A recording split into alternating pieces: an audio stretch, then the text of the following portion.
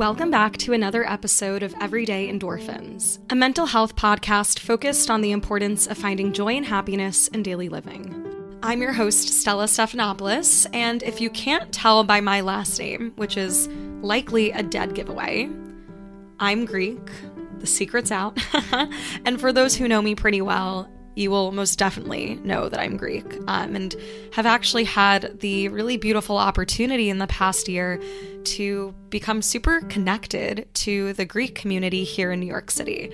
And I'm so fortunate for that. Developing a lot of new relationships and friendships in the Greek community has been honestly such a big moment for me in the past year, and just getting to reconnect with a part of my identity that I never really had a strong connection to, despite growing up, going to church, having family living in Greece, vacationing there over the summer to visit family, and having both parents who are Greek.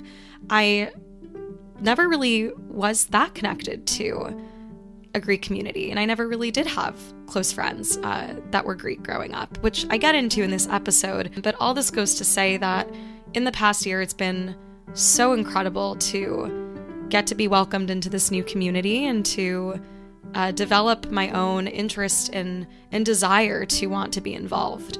And the reason this week I wanted to release this episode with my friend Kristina Headrick is because it's kind of full circle. So Kristina is a multi-hyphenate. She is a yoga instructor, a wellness enthusiast. She's an entrepreneur, but she also is the teacher for my Greek dance class that I started a few months ago in September.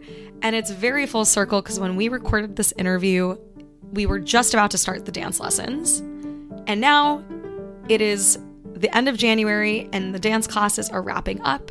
So it's personally very entertaining for me to go back and listen and see how much has changed in the past few months and how much my perspective has also deepened too around building a Greek identity and being really involved with the community. So that's a tangent, but Kristina is truly incredible, and she is the founder of Yamas, which is a lifestyle brand and workshop series that's inspired by the traditions of wellness and self-inquiry embedded in Hellenic culture. Yamas creates herbal teas, wellness events, yoga retreats, and conscious objects that are inspired by Greece's land and ancient wisdom.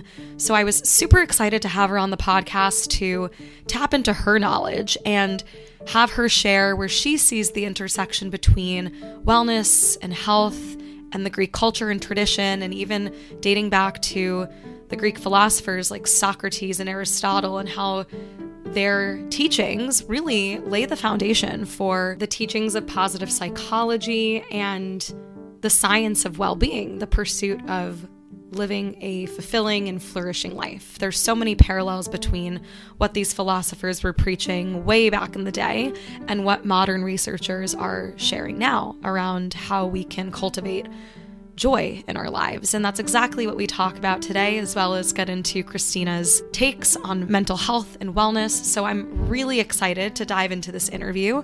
I hope that you all enjoy, and I really believe that anyone who's listening can take something away, whether or not you happen to be Greek. Before we dive into the episode, a reminder to like, rate, and review this podcast on whichever listening platform you prefer, and follow along Everyday Endorphins on Instagram, TikTok, all social media to stay up to date with episodes that are being dropped, partnerships, collabs, and events happening in New York City.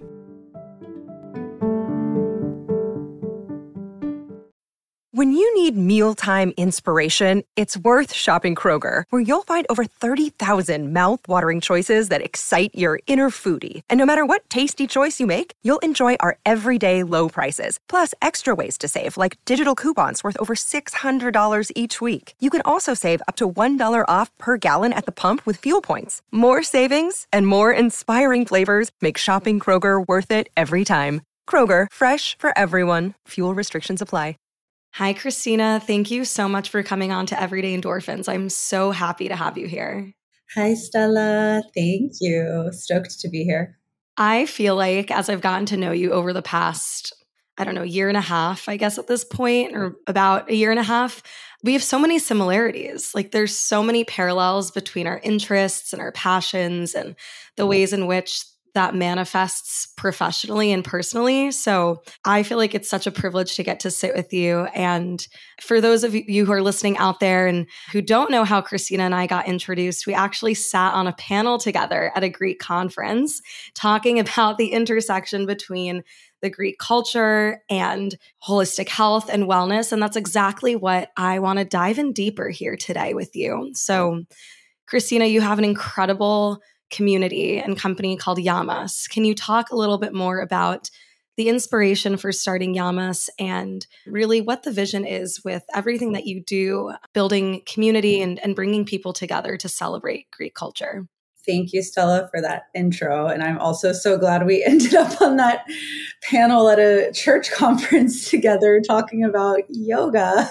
I know it feels kind of like counterintuitive talking about yoga and spirituality at a Greek Orthodox church conference. I know. That's a conversation. That's like a whole side conversation, but to stay on point. So Yamas, just for anyone who's listening, it's how we say cheers in Greek. It's a shortened version of stini Yamas, which means to our health.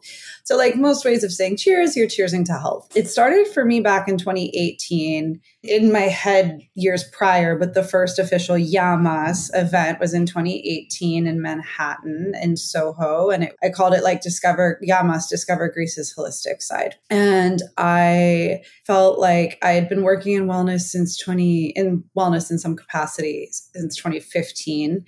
And I kept finding as I studied Eastern philosophies and meditated or went to the Alchemist's Kitchen and people are selling me like ashwagandha. And I'm over here like, well, wait, we have all this stuff in our culture too. Okay, not the same, not to say it's the same, but like we have a lot there. And I kept finding all these parallels between East and West and feeling like, okay, how come so many people know what ashwagandha is, but they've never heard of mountain tea? So that was sort of the aha moment to say, well, why don't we look at this overarching view of not just Greek culture, but the Greek land, the gifts of the land, what it has to offer. And so it was born in this beautiful event. And then that was really well received. And I kept doing them because I kept having different ideas for different ones, right? So then there was one more focused on like goddess archetypes and self-love and journaling. And then I started doing the Greek dance because I was like, well, why is Greek dance also not looked at as this form of healing movement?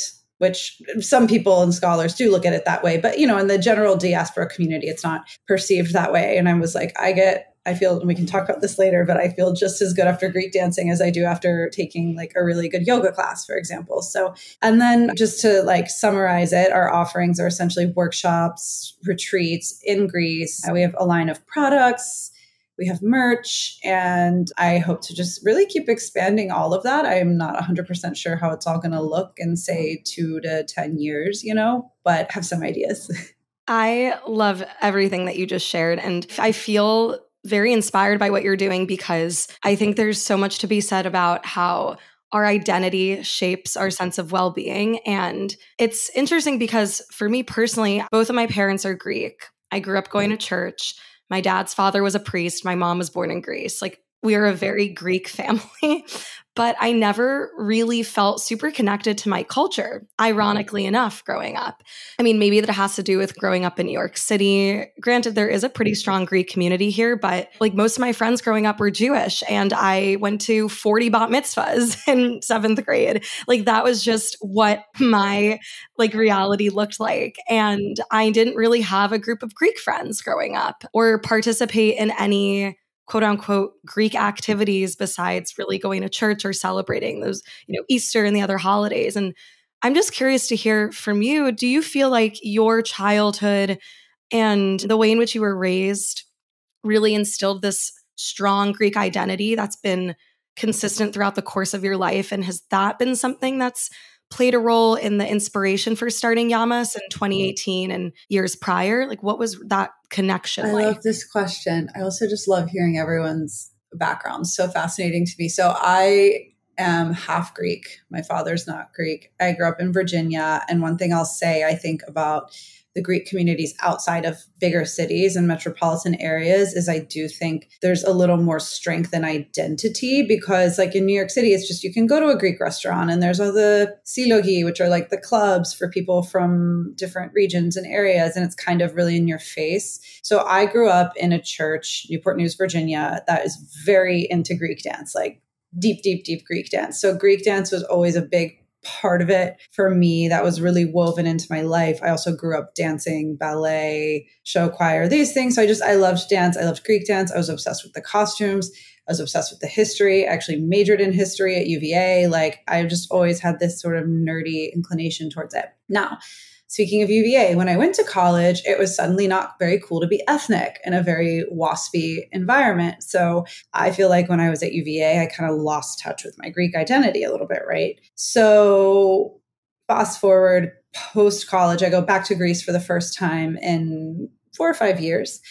And I have this moment where I'm like, what the heck? This is the best place on earth. I've been missing out on this. Like, and also just coming out of the pressures of like college conformity, I was feeling ready more to just be myself. And so I started reconnecting with it. Again, not that I lost it, but in college, I was not going to church really. I was not Greek dancing because I couldn't. I was trying to conform in like a slightly toxic environment. So I lost a lot of it. And then I think there was like a big force behind that desire to reconnect. And so this coincided with me starting a blog called Delphi Reclaimed, like ancient Delphi, which was considered the center of the ancient world, Temple of Apollo, Oracle, blah, blah, blah. And I felt like after the crisis in Greece, there was this huge resurgence of creativity. So I started this blog.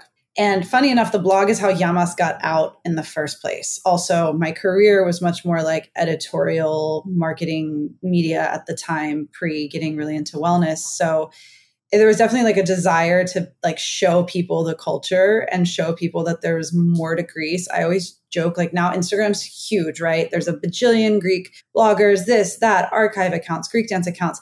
I was sharing a lot of that type of content in like 2016. And I joked that like the internet wasn't ready. Like people just wanted like pictures of Santorini, the evil eye, and like moussaka and stuff. So, but I wanted to show this like alternative side that now you see kind of everywhere. And now like for non-Greek listeners who are like, why should I care? I mean, so many non-Greeks go to Greece, has been one of the top touristic destinations in Europe the last few years. So there's just definitely been this like resurgence of buzz around Greece. And I wanted to share sort of my perspective on it, which was like, let's dive deeper than these sort of tropes of like smashing. I've never smashed a plate in my life, by the way. Tropes of like smashing plates and waving a flag and all that stuff. Yeah, absolutely. And I also noticed that, I think you mentioned this on your website or maybe on your Instagram somewhere. Like I love the colors of Yamas and they're these like earthy tones. And I know that that was really intentional, again, to not paint this picture around Greece that's just Santorini and Mykonos and it's the blues and the whites, which of course are like very integral to the Greek culture and land. But there's these beautiful earthy undertones, the greens and the olives and browns that really symbolize the land that is most of Greece. And I always joke with my non-Greek friends that when I go to Greece, it's not always the glamorous island vacation that people think of, because a lot of Greeks that are from Greece or family there, like are on the mainland or like in the villages. Like it's not like I'm jetting off to Santorini every summer. Totally. No, I agree. And even with the islands, I'm like, and trust me, I love the Kyklades, the Cyclades. I'm a Cyclades girl, but also I'm like, those are the islands with the blue and white. Even other islands don't have everything blue and white. And then I could go on a tangent of how like the blue and white was adopted from the Bavarian flag. And there's a whole like history around that, that's nationalistic, but that's like a history lesson. So there's more to it. I love the blue and white, but I was like, guys, there's so much more. And to your point, like when you go to Greece, like my region of Greece, I see like olive trees as I'm driving through and terracotta roofs. And yeah, it's very earthy. It's really, really earthy, actually. There's so many ways I can take this next question. So I'm trying to think about how exactly I want to phrase it. But for listeners out there who have gone to Greece, maybe they might have a better understanding of what I'm trying to get across. But I think that the Greek culture and identity and really just the Greek people, like it's so infused in our history as well. There's so many ties to health and wellness that extend far beyond maybe like physical practices, all stemming back from the philosophy, the land, even this phrase yamas, like community in good health, like cheers, family. So that being said, where do you see the Greek culture really intersect with health and wellness more broadly speaking? Because something that comes right off the top of my mind is even thinking about the Greek philosophers and their perspective on health and leading a purposeful life and happiness. Absolutely. So much I could say, because it's funny, the first thing that kind of comes to my mind is like food. Let's start there. Let's start with food. And the Mediterranean diet is cataloged as like, one of the healthiest diets in the world. Greece has its own blue zone on the island of Ikaria, known for having a very healthy, heavily plant-based diet. I also love to, and by the way, not vegan, not vegetarian. I pretty much eat everything other than I try not to eat processed foods. And for most of history, Greece didn't eat a lot of meat. Most people couldn't afford meat. It was pretty plant-based. It's not because they were trying to be vegetarian. It was just like, if you're a village family, you probably wouldn't eat meat. A lot of like the Lenten fast, for example, coincides with like when people's resources from the harvest were running out, and that's why at the end, when you have the lamb on Easter, it's such a big deal because it's really celebratory and like it's a big deal to have the lamb. So one thing I would say is sort of the food and also connections to more like cyclical eating and living. Now, my caveat to all of this is modern Greece has definitely modernized, Europeanized. They're eating more processed foods. Things are changing over there. Greece is not a perfect picture of health. It has a lot of problems. I have to say that because I'm sure if a Greek from Greece was listening, they might take issue with some of my points. But there really is that and then speaking of eating, there's also dining as a family. When I was there on my last trip, I wanted to meet up with some family and it wasn't like, let's go out to eat. They're like, no, come, Elena fame στο σπίτι. Like Sunday, every Sunday we have a family meal, we eat together, we gather. And that's another thing from like the blue zone statistics that are oft-cited is this like emphasis on connection with family. So that's sort of that. But I'd say the other thing, to bring it back to your point of the ancient philosophy, I love that you brought this up. I literally just did a workshop on this on Sunday called Ancient Philosophy, Modern Wellness, which is like an older workshop I'd done during COVID and now finally was able to do in person. And I also have to say, caveat, I don't know how much modern Greeks are connecting with ancient philosophies. I think sometimes those of us who are either diaspora or just people who aren't from Greece were more excited about them. But I find so much in them, so much richness. And to hearken to 2 points. One, as I mentioned earlier, when I did yoga teacher training, and then when I read the Tao and I was really entrenched in sort of these Eastern philosophies, then I read the fragments of Heraclitus and I was like, wait, this and the Tao are saying the same thing. They were written on different parts of the planet. These people, as far as we know, had zero connection with each other. And they were making the same arguments about impermanence, the same arguments about there being some sort of life force energy, the same arguments about things being cyclical. And so I find there to be a lot of wisdom there. Of course, Greek philosophy also has so much. And not to turn this into a workshop, but I talked about this on Sunday where we think of, Socrates, Plato, Aristotle, which they were a lineage truly of philosophers. One taught the other. But then we have all these pre-Socratic philosophers like Heraclitus, for example. His work is so ancient. We only have these fragments of what he wrote. Thales. And then we have the Stoic philosophers who did not identify as a crew, by the way. That's like a modern identity we've bestowed upon them to call them. They weren't like, I'm a Stoic. Marcus Aurelius didn't call himself a Stoic, but like Epictetus, he speaks so much about things that I find I'm like, this is just mindfulness. He's like, oh, it's not what happens to you that matters. It's how you react to it. Okay, like mindfulness 101, So I really love to just bridge those connections. And also I think it's important too, because it shows that in this age of Instagram, where I think we have a problem where everyone acts like they've discovered everything. I'm like, y'all, we're all it's not about me discovering it. It's not about anyone's quote template. It's this stuff is ancient and it's been around and humans have been discovering it and rediscovering it and just finding different ways of expressing, I think, what are very universal truths. Absolutely. It's funny that you mentioned that in comparison to how these ideas are portrayed on social media now, because I swear my TikTok For You page, every single video is like something about a manifestation practice or how to get the success that you want in life. Like, okay, guilty is charged. Like, I'm being very honest here. Yes, that is what my For You page is sending me. And I'm sure my phone listens to me. So that's probably like what I'm talking about most of the time. And it's funny because a lot of these manifestation practices really about how to get the things that you want in life, how to let things come to you instead of working so hard for them, boil down to this concept of embodying that of which you desire. And it's really funny because my mom sent me this reel on Instagram of this priest talking, like he was sharing a story. And I was like, I'm not like, I don't know what she's sending me. So I click on the video and it's of this priest talking about how he told his father how he like wanted his dream partner and what should I do? What should I do? And the father basically said, write a list of all the qualities that you're looking for in this dream partner. And so the priest goes on to write the list and explains, what he wrote down. And then the father says, now live that, like now embody it. And that's exactly the same manifestation practice that I've seen come across my TikTok For You page.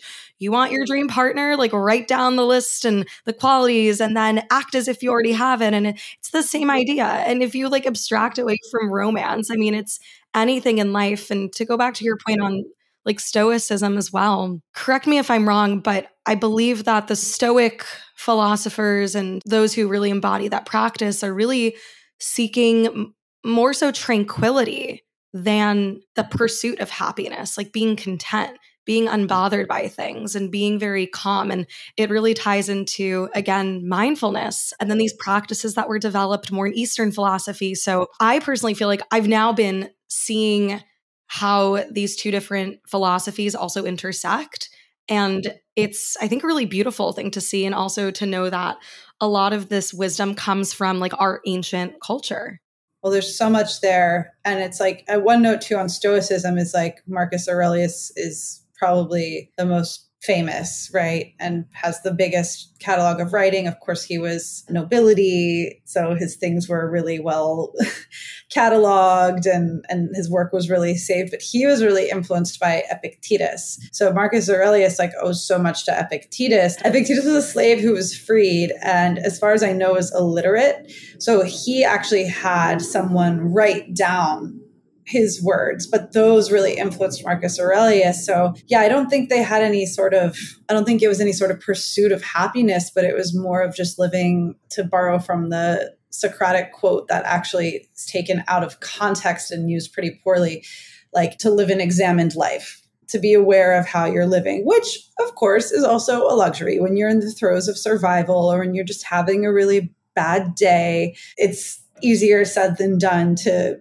embody some philosophies. If you're a single mom, you have a lot going on, how you don't have time to sit around and contemplate reality most likely. So I always have to say that like there's an air of like privilege to all of this, right? Of being able to even have the time to think about it and talk about it. And that's not lost on me. But it's funny what you said about manifestation, because there's this thing attributed to Epictetus that says, don't explain your philosophy, embody it. And it kind of goes like you're saying with the what's now very popular manifestation lingo, which is like, feel the way you want to be, and then you'll get there. I have so many thoughts on manifestation stuff, though. It's a lot.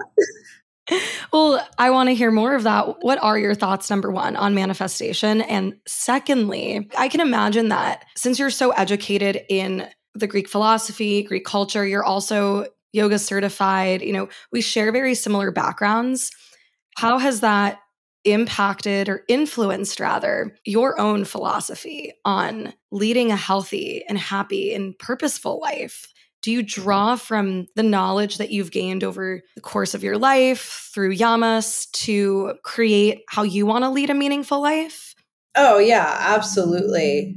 Absolutely. And So I'm a big believer in personal integrity, which essentially means is this BS coming out of my mouth and my actual actions, are they aligning? Because it is really easy to post all sorts of things on Instagram and also like guilty as charged. But I remember having this realization a few years ago where I'd be like, wow, that person has a really, what I'm saying is going to sound really judgmental. I apologize. But like this person has an amazing Instagram. And if I just saw their Instagram, I'd think, whoa, they're this way. And then you see them in person and there's like such an energetic disparity between the two. And in my personal experience, some of the teachers, mentors I've had that have been the most effective aren't even that big on social media, or they were and they stopped, or they just, it's not their whole thing. So we can get lost in, I call it like, I made up this word, the contentization of it all versus the reality.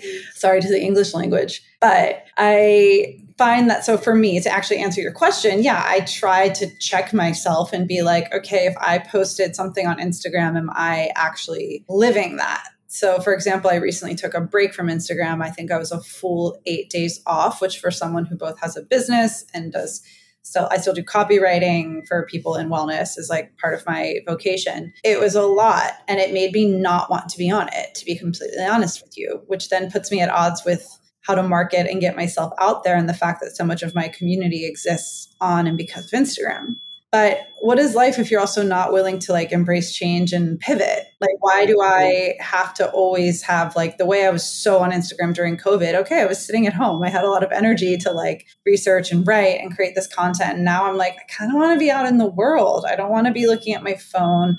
I feel a lot better when I'm not on it as much. I can feel that in my nervous system. I'm just calmer. I'm way less judgmental. I'm not thinking about other people so much. I'm more focused on just what I need to be doing. I have more questions than answers. It's a long-winded way of saying I don't know the answer. I don't know how you create a healthy relationship with something designed to be addictive, literally, but it's definitely influenced my life. And I'd say both my meditation and yoga teacher trainings, because my meditation teacher training specifically was very steeped in Buddhism and psychology. That affected me so much, and to this day continues to really affect me in a very positive way, for sure. I completely resonate with what you were talking about, just how getting off social media makes you happier. I mean, I think most people can resonate that, but I haven't personally like taken an Instagram hiatus. And I think this is a sign that I should, but I also share in that feeling of stress where it's like this dilemma because for the podcast, for example, I have to promote it on social media. I have to use Instagram to spread the message. And the irony here is that it's not very enjoyable to me, honestly. I mean, there's parts of it that are enjoyable. And I think I also used to enjoy consuming content a lot more, for lack of a better way of putting that. And now it's like, this is maybe just me. And it's been years. Now we've been on Instagram for 10 years. Like the novelty of that is even worn off. And I feel almost guilty because I'm like, I don't enjoy reading anyone's stuff. So then why do I want to post if I'm not really, it's strange. And that's just where I am maybe personally. It could also just be getting older or truly like trying to embody some of these philosophies. It's like they start to really land and you're like, okay, I don't need to like consume so much information every day. It's just making things really noisy for me. Right, exactly. And going back to this concept about embodying the principles that we speak about, that we advocate for, that are really the value pillars to, I think, both of our brands, I think it's really important to take a step back so that you can reflect on the knowledge that you've accumulated and figure out, how do I actually integrate this into my life?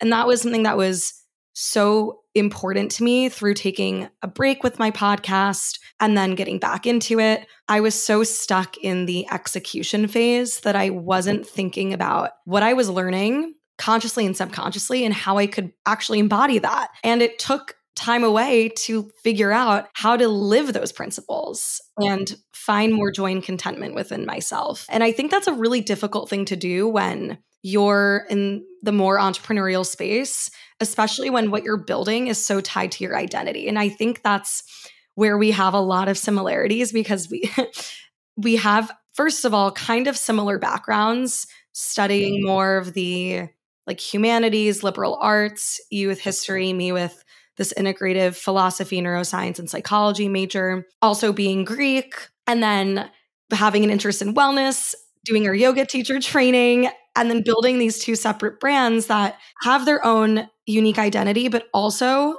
without our own interests and our own makeup and personality, like these brands wouldn't exist and vice versa. But they're really extensions of the human. They're deeply extensions of the human. It's not like you're like, oh, I heard that, I don't know, writing ebooks about how to care for your dog on Amazon is really like a thing that you can make a lot of money off of.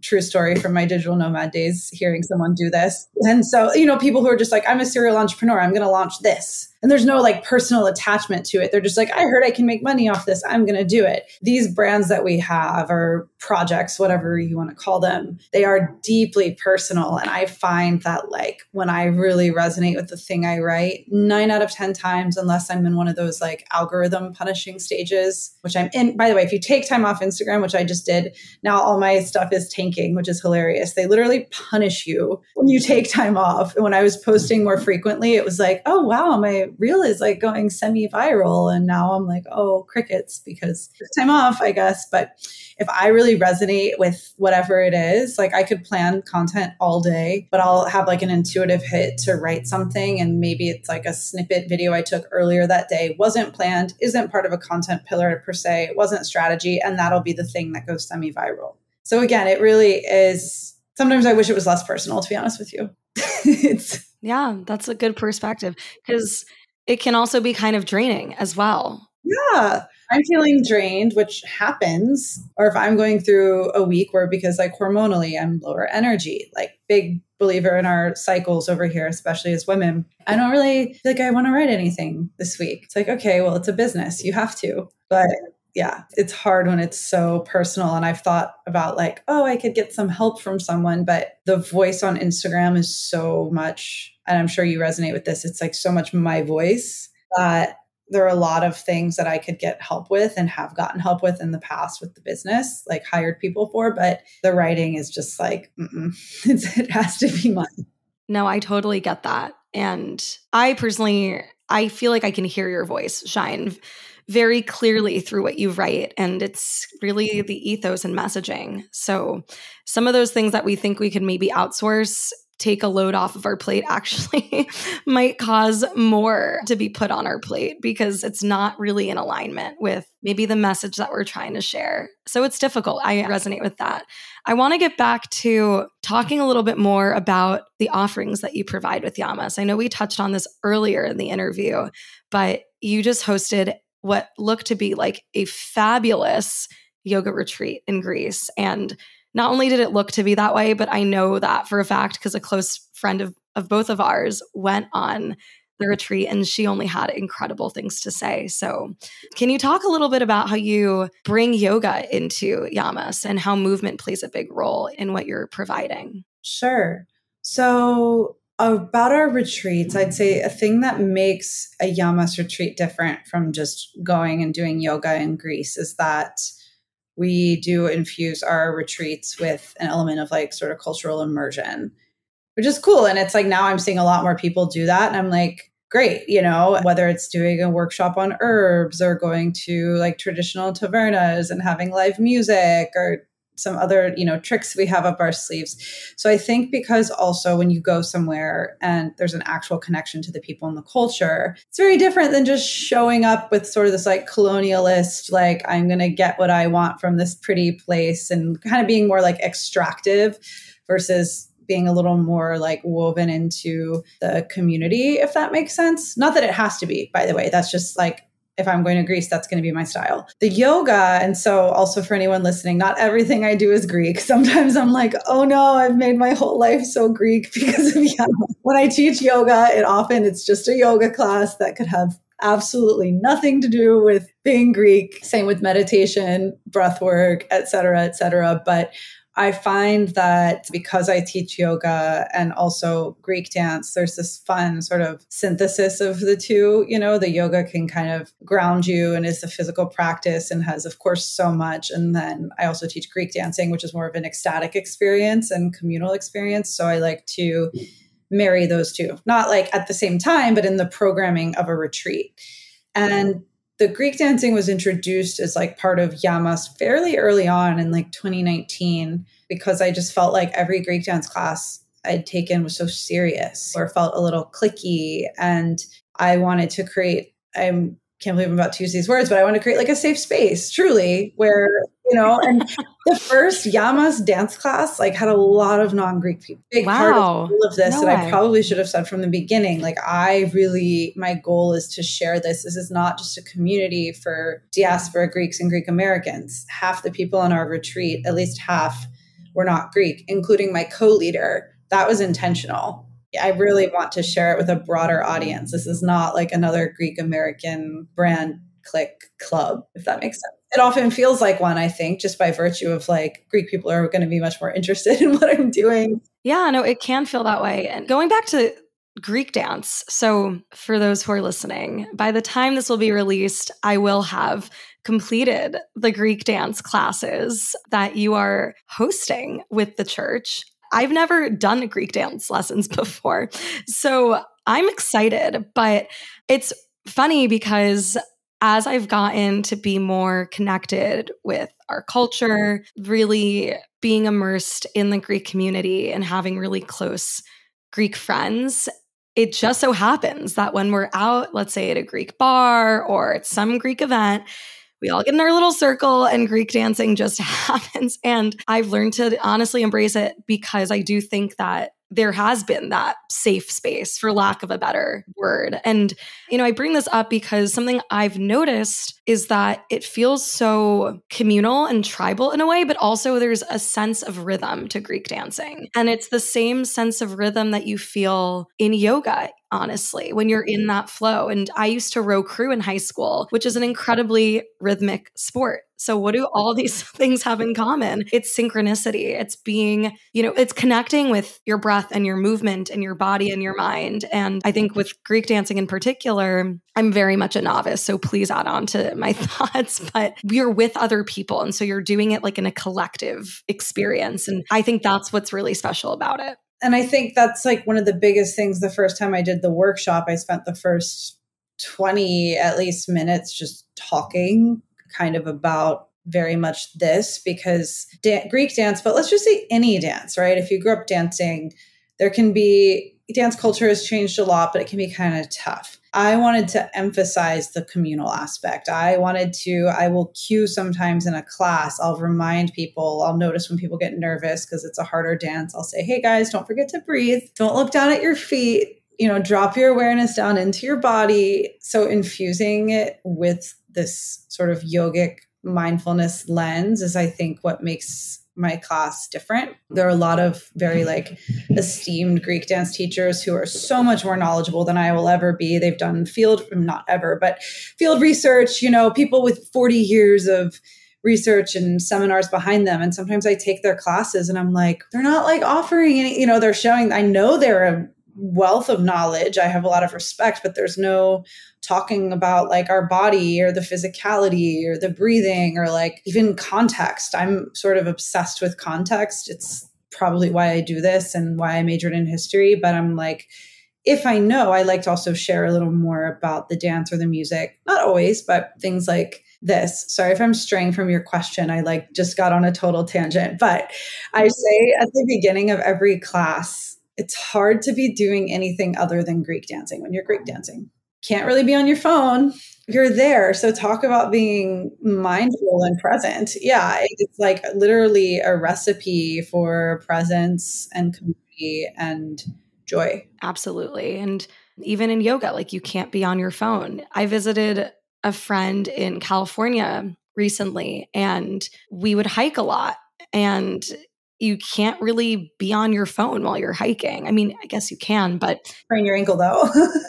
Exactly. So unless you want to do that, don't look at your phone, but just creating space to remove distraction, I think is very important. And it's a very hard thing to do in a place like New York. And just in general, I mean, even in Greece this summer, people say oh, well, Greece is different. I can't tell you how many times I walked by a little group of boys in a town square all huddled over phones. It's changed everywhere. The device thing is really a thing. And so if you can create spaces where people can't be on them, that's why even in a yoga class, when I see an Apple Watch on someone, I get kind of annoyed. I'm you're violating it. Like, you just text your text message and pigeon pose? No. It's like sneaky ways of bringing technology into the space. It's so sneaky. And I've had other friend teachers say they're like, people have stopped to text on Apple Watches in class. And I've like told them not to because they're supposed to be phone-free environments. Yeah. And look, Greek dance is to me one of the coolest ways to learn about Hellenic culture and people over time. The modern Greek country is a very recent creation, relatively speaking. So if you want to learn about Hellenic people, the people who have inhabited these spaces over history, I think the dance and music are one of the best ways to do that. And it really tells a story and also reminds you that Greek culture, Hellenic culture, Balkan culture, it's all much more diverse. And again, I think it gets painted in like the diaspora, blue, white, Zorba, Sirtaki, cheesy whole thing. And yeah, I love that. It really paints a picture of like the cultural nuances too. And look, this stuff is alive and well. If you go to Greece in the summer, I went to like 6 panigyria. And for those listening, a panegyri is like a summer, not just a summer, but it's really just a festival around a saint's day. A lot of them do have ancient pre-Christian roots, by the way, but they're typically now they're centered around a specific saint's day. The whole town comes together. You can go, you typically eat and drink for free, or you pay a little bit. And then there's dancing and music all night. I was looking for a book I'm reading right now, but it's in the other room called Dancing in the Streets. It's written by an anthropologist, and it's literally like an exploration from like Dionysus to the Grateful Dead or something is the subheading. I'm obsessed with it.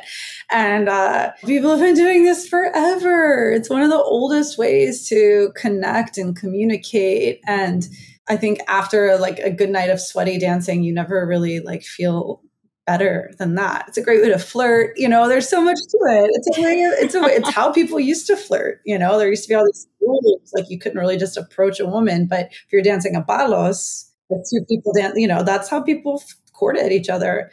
The same way, like, oh, the scene from Shakespeare in Love, it's like that, but Greek dance. I'm like, yes. I love that. Bridgerton, but Greek dance version. Exactly. Bridgerton, but Greek dance. That's our new tagline. That's great. You should say that during the Greek classes as we all come together. This is Bridgerton, but Greek dance edition. I think that'll resonate with a lot of people. But no, I mean, I love that. And I really do love the mission behind Yamas and how you so beautifully celebrate Greek culture and Greek heritage. And you also kind of resurface the foundation of Greek philosophy and bring it into modern day living, which is something that I think anyone can connect to, which is incredible. And I would love to hear also, as we wrap with the interview today, how you see ancient Greek wisdom impact your own philosophy on happiness, given that Everyday Endorphins is a show about happiness primarily and how that pertains to our well-being. You know, how do you find happiness in life and how do you define happiness first and foremost? There's like 2 threads from which I could approach this right off the bat. So I'll start with the ancient Greek one, which is literally talked about this on Sunday's workshop. There's the word Eudaimonia, which you see a lot. It's very popular on like Psychology Today. And this idea of cultivating, it often gets distilled down to a well-lived life that, of course, removes all the nuance, the context, how Socrates saw it versus Aristotle, because Socrates and Plato saw it a different way than Aristotle, blah, blah, blah, blah, blah. This is not an academic lecture, so we'll just say this idea of cultivating eudaimonia. And what I like about it is it emphasizes more of like the actions you take in pursuit of a well-lived life versus just like the end state. So I actually have this written down. It's a combination of the prefix eu, which means good or well, and daimon, which means spirit. So it's like a good spirit. Aristotle talked about it a lot in the ethics. You know, it's kind of like the science of a life well lived and what you do to cultivate it. And then people have all these different formulas of like how to get there. Different philosophers have formulas of how to get there. But look, for all of the problems of modern day Greece, for all of the mental health issues that even exist there's something to be said for this like joie de vivre that like people in Greece seem to have, the way they can just like sit down for a meal and really enjoy it. And they'll talk about how good the food is. And again, there's more, I think I'm making a terrible generalization here, but there's an emphasis on presence. And I think cultivating presence, finding gratitude for small moments for me is how I would cultivate eudaimonia. the side note of this is I've done a lot of studying of Katona yoga. I'm a big Katona yoga head. And Naveen Mishan, the founder, the creator of this, talks a lot about more cultivating joy, because happiness can be tricky, right? Because then we'll put a lot of pressure on ourselves to feel happy sometimes. And not everyone, but like I've had this. And then if you're not happy, you think something's wrong. When really, like, yesterday was a super rainy day, right? I was low energy. It was kind of weird. I was annoyed because I had a lot to do and I just wanted to chill because of the rain. Now today that the sun's out, I feel so, it's like the contrasts of life give it meaning. The fact that I personally have like dealt with depression means that now that I feel much better most of the time, it makes it that much sweeter for me, if that makes sense. So I like to think of these sort of, and this is a very Katona yoga phrase, so I have to like give credit there, like recipes for joy or ways to cultivate joy, which then when you read these ancient philosophies of like cultivating eudaimonia, I'm like, again, same thing, different words, just different ways to get there. So finding your little recipes for joy and living intentionally around that. That's how I do it. So for that means I move every day. I've removed a lot of things from my life. I like to read books. I like to annotate when I read, and I just kind of ruthlessly pursue those things as much as I can, because I know, especially one day, if I like become a mother, I'm not going to be able to have so much time focused on my personal joy and state of being. So trying to soak it up now. I feel like we're kindred spirits. Like I saw so much of myself reflected in your answer and really honestly your approach to everything that you're doing. And I think that brings me a lot of joy. But to your point around like sitting in uncomfortable feelings and how it makes the more joyous moments sweeter, that's a very profound thing to share, because I do think that people, generally speaking, this is again a broad generalization, have happiness wrong. We think that we need to find happiness elsewhere. We think that we need to be happy, but that's really not what it's about. And Arthur Brooks says this incredibly well. He writes for The Atlantic. He has a column called How to Build a Life. He also just came out with a book with Oprah, which I'm currently in the middle of. His saying is that happiness is not a destination, it's a direction. And you can always be happier. So first of all, you have to experience the negative emotions to find even more joy in the positive ones. Again, experiencing the broad range of emotions. And secondly, learning to not be so tied to that outcome of happiness, because again, that's not what's going to make you feel happy. And that's not very Buddhist or Stoic to be attached. Exactly. You want to go back to this principle of non-attachment. Use it. Right. And exactly. It's like, then I feel like that's so much of life is you're like, I'm eating the cookie. I don't want the cookie to be over. It's like, because the cookie is going to be over. That's why it's good. Exactly. And there's the bittersweetness in it all. I do love your answer, Kristina. And you might have already kind of shared this in my answering my previous question, but the final question that I have for you, which is something that I ask every guest that comes on to the podcast, is what is something that brings you a bit of endorphins every day? My answer is going to shock the world. Scrolling on my phone. I love Instagram. No, honestly, it's movement and dance. And then I have to say Greek dance being a huge part of that. I was such a heady person. I've done a lot of therapy and inclination towards thinking. And at the end of the day, every time I get into my body, that's where I get those endorphins. And Greek dancing is my favorite way to do it, because you also get the craziest workout without realizing it. It's like the best sneaky cardio of your life. Movement should be fun. And that was something I needed to reconcile with and figure out how to make movement enjoyable when I was no longer an athlete, which was a whole other topic and conversation for another time. But I do believe that movement should be fun. And that's what is kind of filling up your cup, not I need to go to the gym and burn X amount of calories and look a certain way. It's cultivating that energy within yourself. And I especially love that response, because now I'm excited to see you in your element with all those endorphins, Greek dancing, and teaching me the way. So I'm really looking forward to it. Where can other people access these endorphin highs, Kristina? Where can people follow along with Yamas and get connected to your workshops and retreats and join your community? The best two ways would be our Instagram and our newsletter. The Instagram is just YIA.mas, so ya.mas. And the website is yaa-mas.com. And you can sign up for our newsletter there. I always tell people, I'm like, sign up for the newsletter in case I quit Instagram one day, but I don't think that's happening anytime soon. Well, thank you so much. I will link both of those in the show notes as well. It was such a pleasure having you as a guest. This is so much fun. I'm like, let's do it again. We should do it again. I feel even more connected to my Greek identity. So thank you for being so pivotal on this journey. And I'm excited to share this episode with the world. So thank you again, Kristina. Thank you, Stella. This episode is brought to you by Shopify.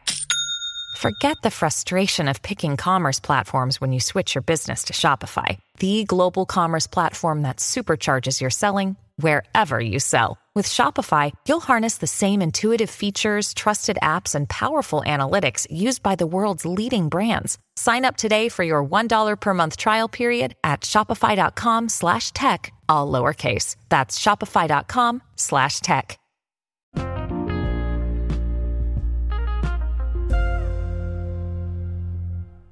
Thanks for listening to this episode of Everyday Endorphins. If you liked what you heard, make sure to like, rate, and review this podcast on whichever platform you prefer. You can also follow along the Everyday Endorphins Instagram account to stay up to date with episodes, future events, and all things related to mental health, well-being, and happiness. Don't forget to keep spreading endorphins and find things in life that bring you joy every day. Until next time.